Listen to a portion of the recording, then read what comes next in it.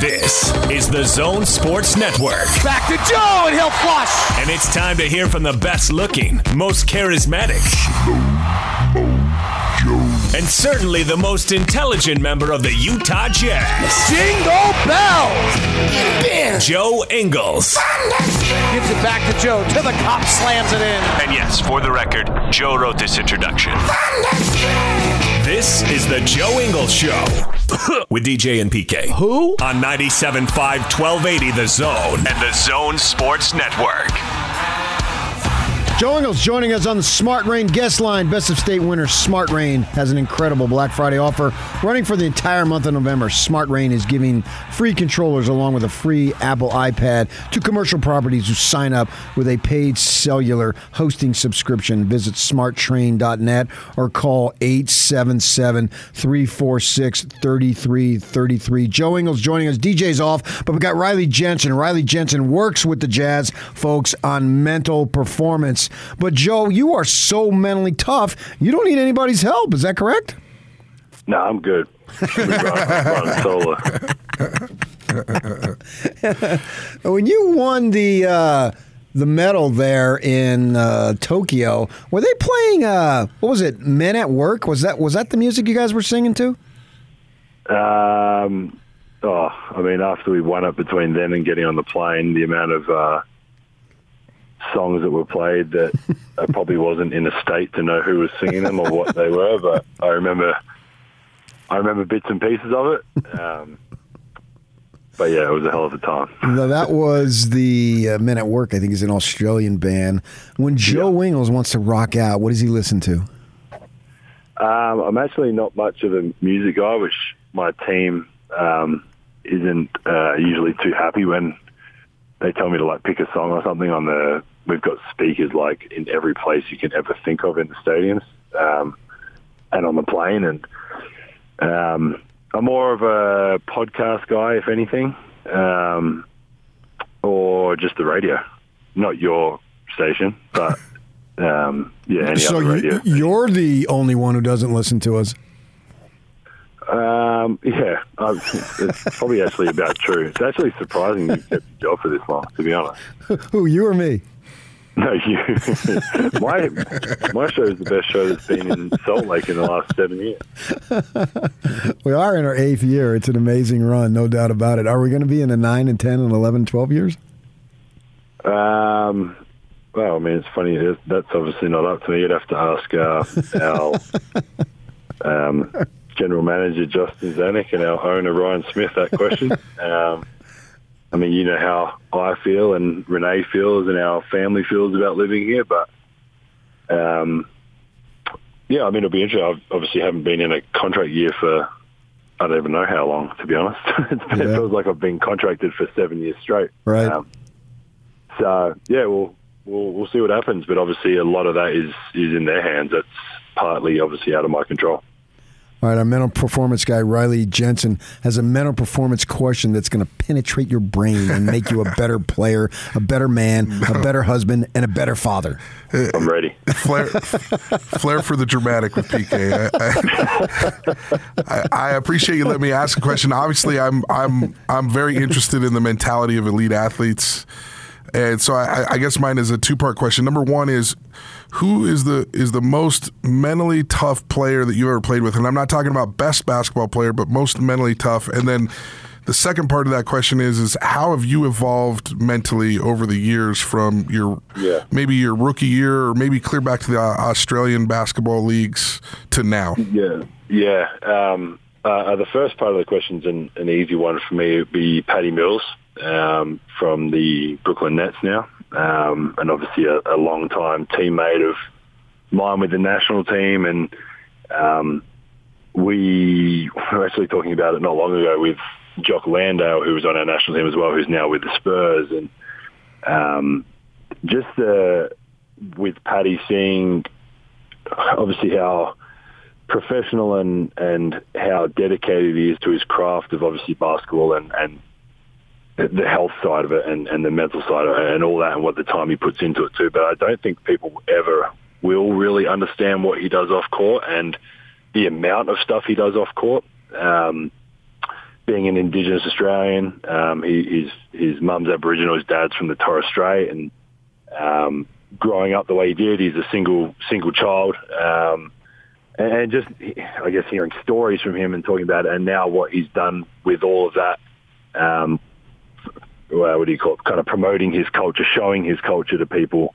The things he do is really unbelievable. And obviously, I guess for me, one of the kind of the coolest parts was when we won the medal this summer, and he had so much going on, and then on top of that, the contract year for him, and trying to figure out where he's going to play. And when he's all in on something, he's all in. Like, there's no... And he was all in on our Boomers team, and he was telling teams that they had to wait and do all this. And he was just you would just never know what's going on in his life, because he just keeps everything so kind of compartmentalized with this is the Boomers and I'm fully in here. And now I'm with the Brooklyn Nets and I'm fully in here. But if I've got something to do with my family and my culture and the history, and then I'm going to be fully into that. And it's pretty cool to see. And obviously being a close friend of him, it's something that you kind of go proud of someone that you've known since 14, 15 years old, and to see kind of who he is today. So that's an easy one for me. And myself, I think, the mental side of it, when I first started playing professionally, I used to kick the ball into the stands about 3 times a practice because I would lose my mind. And I think just being with different coaches, different players, learning from different coaches and different players, and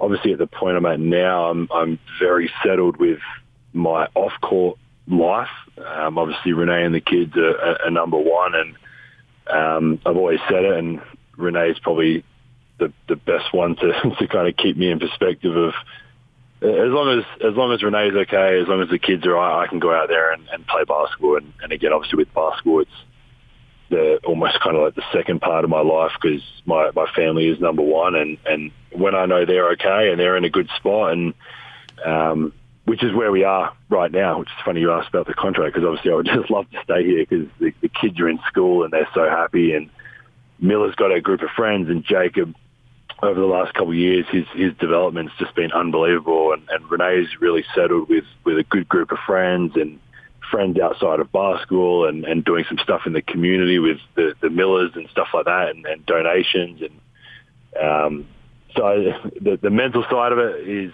is very easy for me when I know my family's good. And at the end of the day, I get to play basketball for way too much money and live in a great place to play, and with great fans. And so the basketball side of it for me is the easy part, because it's the enjoyable part. It's what I grew up doing. I've done it since I was 5 years old. I never thought I would be in the position I'm in today. So it's very easy for me to as long as I get a text from Renee saying the kids are good, I can go out on the court and play free and enjoy it, and kind of separate those two things. Not hasn't come without ups and downs and frustrating times, and being cut by the Clippers and not thinking I was going to have a job and all that. But at the end of the day, I would have to probably give all the credit to Renee and the kids, because they're the ones that kind of keep me going in the right direction. Sorry for the 2 really long answers. It's clear, Joe, that the Australians who are in the NBA are a tight group. I remember you told us a few years back, all you guys, or most of you guys anyway, went down to San Diego during the All-Star break. And so one of the guys right now appears to be struggling, and that's Ben Simmons. Has there been any contact among the Australians reaching out to him? Yeah, I've spoken to him a couple of times, just through messages. I'm sure other guys have too. It's funny you said that. Our Boomers group chat from the Olympics just popped up yesterday with some. Obviously, he wasn't in that because it's just the 12 in the team.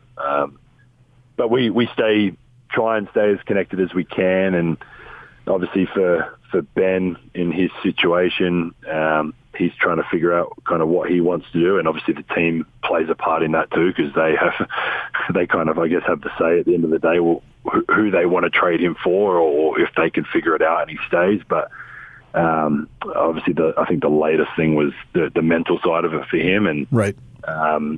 For him, I think, and every athlete, if you're not right in that space, you need to figure it out and you need to get some help. And make sure you are doing okay. Obviously, everyone goes through different things at different times.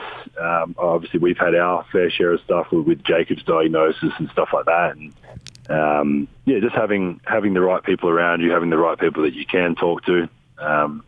Renee's probably listening and laughing because I literally don't talk to anyone. I keep everything to myself except to Renee, obviously. But even with that, I'm still pretty quiet on that front. So I think for Ben, it's about finding the people he can trust and open up to and figure out what's going on and what he wants to do with his career. Does he want to stay there? Does he want to go?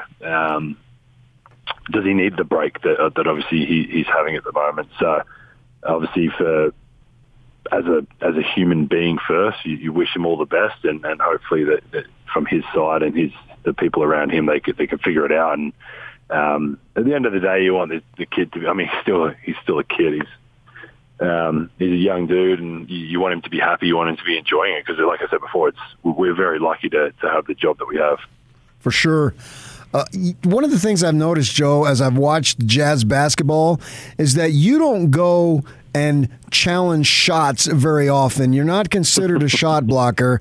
So why would Rudy Gobert think that he's a point guard? Who knows, man? Who knows? Sometimes you have these, I don't know, flashbacks maybe. Maybe he was a point guard when I think he was a bit more of a guard when he was younger, but yeah, that was silly, but it is what it is. I mean, the amount of good he does for us, obviously on the defensive end, and he's been extremely, obviously really good this year offensively as well. But, we'll give him a little bit of leeway, but I doubt he's probably still asleep now, but if he is listening, next time just kick it up to Donovan or Mike or someone. Or literally anyone else. Literally, yeah. Anyone but Hassan. And those two won't be on the court together at the same time. They'll never be on the court together. It doesn't matter. We're good there. So you got this road trip coming up now, and you're starting to get in the flow of the season. You're a team that I could argue from your rotation 1 to 10, especially when Gay gets back, is maybe the deepest rotation in the franchise history since it's moved to Salt Lake. And I know they went to the finals and they were sort of top heavy there. But how do you go through the monotonous portion of the regular season knowing that how you're going to be judged is in May and June? I mean, it's a bit of a cliche answer, but it's the process of figuring things out and getting better and obviously figuring out what we want to do, how we want to play offensively, how we want to play defensively. Obviously, we're going to see different coverages throughout the year and making sure that we execute against the coverages. The one that sticks out to me still is there's been a couple games at the end of Sacramento, the first time, which obviously I didn't play, but watching in the back. And it was the first time, obviously, I think it was the second or third game, but the first time that someone had started switching against us. And for us, it's obviously been something we've sometimes been good at, but more been bad at. And obviously we know that's what teams are going to do, whether it be the Clippers in the playoffs in that series or whatever. The regular season is obviously a little bit different because teams usually play a bit more traditionally, and then in the playoffs they kind of tinker their lineups to how they really think obviously they can win. And the thing with us has obviously been going small and dragging Rudy away from the rim and not letting him or trying to stop him protect the rim. So, but I think they played Harrison Barnes at the 5 in that game, and we did really well, and they scored 2 points in the last 3 or 4 minutes. So for us, as like you said, the regular season, there's going to be good games and bad games, and we're going to obviously lose more games. We're not going to not lose the rest of the year, and the process of getting better and figuring things out and obviously watching film, and not just defensively but offensively, how we want to play when guys are aggressive, when they're not, whose turn it is, there a mismatch we can figure out. Just figuring all those things out, and obviously we've got 82 games to do that. So being diligent with it, watching film, getting better individually, and then obviously when we have the time, we realize the team's switching, let's kill it and dominate that 3 or 4 minutes and make them have to get out of it and do something else. So as kind of monotonous, as you said, as the season can be, you almost have like games within the game of things we have to focus on and do. And so far we've done a good job of it. I think we've had, obviously we haven't been perfect for 7 games, whatever it's been. But obviously more good than bad. And at the end of the day, we were able to win the games as well. So we've got a tough trip coming up, obviously, with these 3 games, and Atlanta, obviously, what they did last year and continuing that on. And Miami are right up there again, as they usually are. And Orlando is playing, obviously, very young, but Jamal Mosley's got them playing extremely hard. Some clips popped up the other day on the TV. So, good trip for us, and obviously hopefully we come back with 3 wins, but at the end of the day we need to come back better than when we leave today. So right now Jordan Clarkson can't throw it in the Great Barrier Reef, but he is one different dude. So of all the people you've played with, it would probably affect him the least, I would think. Is that accurate? Yeah, JC's kind of JC on and off the court regardless of the basketball side of things. I mean, no doubt it's frustrating, especially because a lot of the shots are shots he's made in the past or made basically all of them last year. I mean, you could. There's obviously a number of things you could throw up as excuses. He would never do that. We were actually talking yesterday. Donovan was saying, it was like reading something about guys were complaining about the ball and. Oh yeah, I saw that. Yeah, Paul George. Yeah, and obviously I mean, we've played. This is the 3rd season in 2 years, kind of thing. Like there's been a lot of basketball played. There's a number of things. Obviously, at the end of the, I mean, JC's the 6th man too. Like people are going to defend him differently than what they have in the past because of what he's been able to achieve over the last 18 months. And he'll figure it out. We can do a better job as well as a team of making it easier for him, getting him some easier looks, getting him some layups, getting him in the paint. But like you said, I mean, it's not something that he would be too worried about. It more the worry of wanting to help the team than individually worrying about his stats or percentages or anything like that. He had that just unbelievably funny moment when the news reporter asked him, "Are you going to be at Vivint this year?" And he says, "Yeah, a lot." When you first saw that, what did you think? I mean, it's funny because it's like if it was me, it wouldn't surprise me that she didn't know, or someone else, I don't know, whoever else you could think of, but probably Boyan, probably just me and Boyan. But I mean, JC's like JC. Like I don't know how I don't think anyone like even non-basketball community people know JC, and he's got a new very identifying face tattoo. Like it's not like he's this like average looking dude that doesn't look like a basketball. Like he is a basketball. That's what he. So yeah, it was hilarious. We still laugh about it now, but would have been very more surprising if it was me. It was what a deadpan answer, man. I mean, and that's just JC. Like he's going to play. Like he's not going to stand up there and be like, "You don't know who I am. I'm Jordan Clarkson, 6th man of the year." Like there's no way he would do that. No. Before you get out of here, tell us what you got going November 12th. Because I know you got an activity, you and Renee. I don't think it's Renee and the kids. I just think it's you and Renee. But can you tell us about it?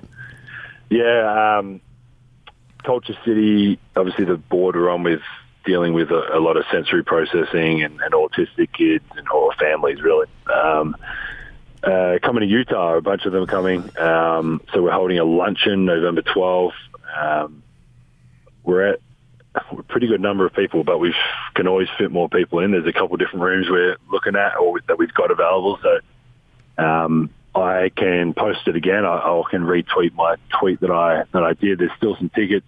There's some giveaways, some pretty cool things, and obviously some really, really good people to speak to. So if you are involved in kind of the autism or sensory processing world, or it's a family member or a child or whatever the situation is, obviously it's more kind of lean towards that type of world. But obviously we'll take anyone that wants to come and donate and help, and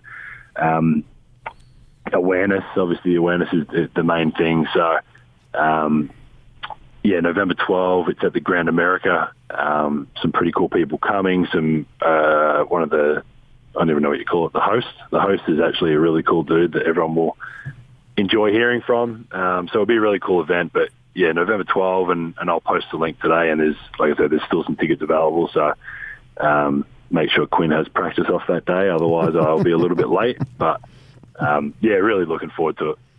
All right, Joe, we'll go get 3 on the trip, and we'll talk to you next week. Appreciate it. Thanks, guys. All right. Take care. That is Joe Ingles making his weekly appearance, and he'll retweet that. His Twitter handle's at Joe Ingles 7. It's culturecity.org to get more information. Culture with a K, culturecity.org. And Joe Ingles is going to be doing that, and that's a great fundraiser and opportunity to mingle with some fancy people and have a good time. There you go. Okay, coming up next, we'll hit you up on what you missed so far in the show. We've had a good time with Riley Jensen sitting in. Stay with us, 97.5, 1280 The Zone.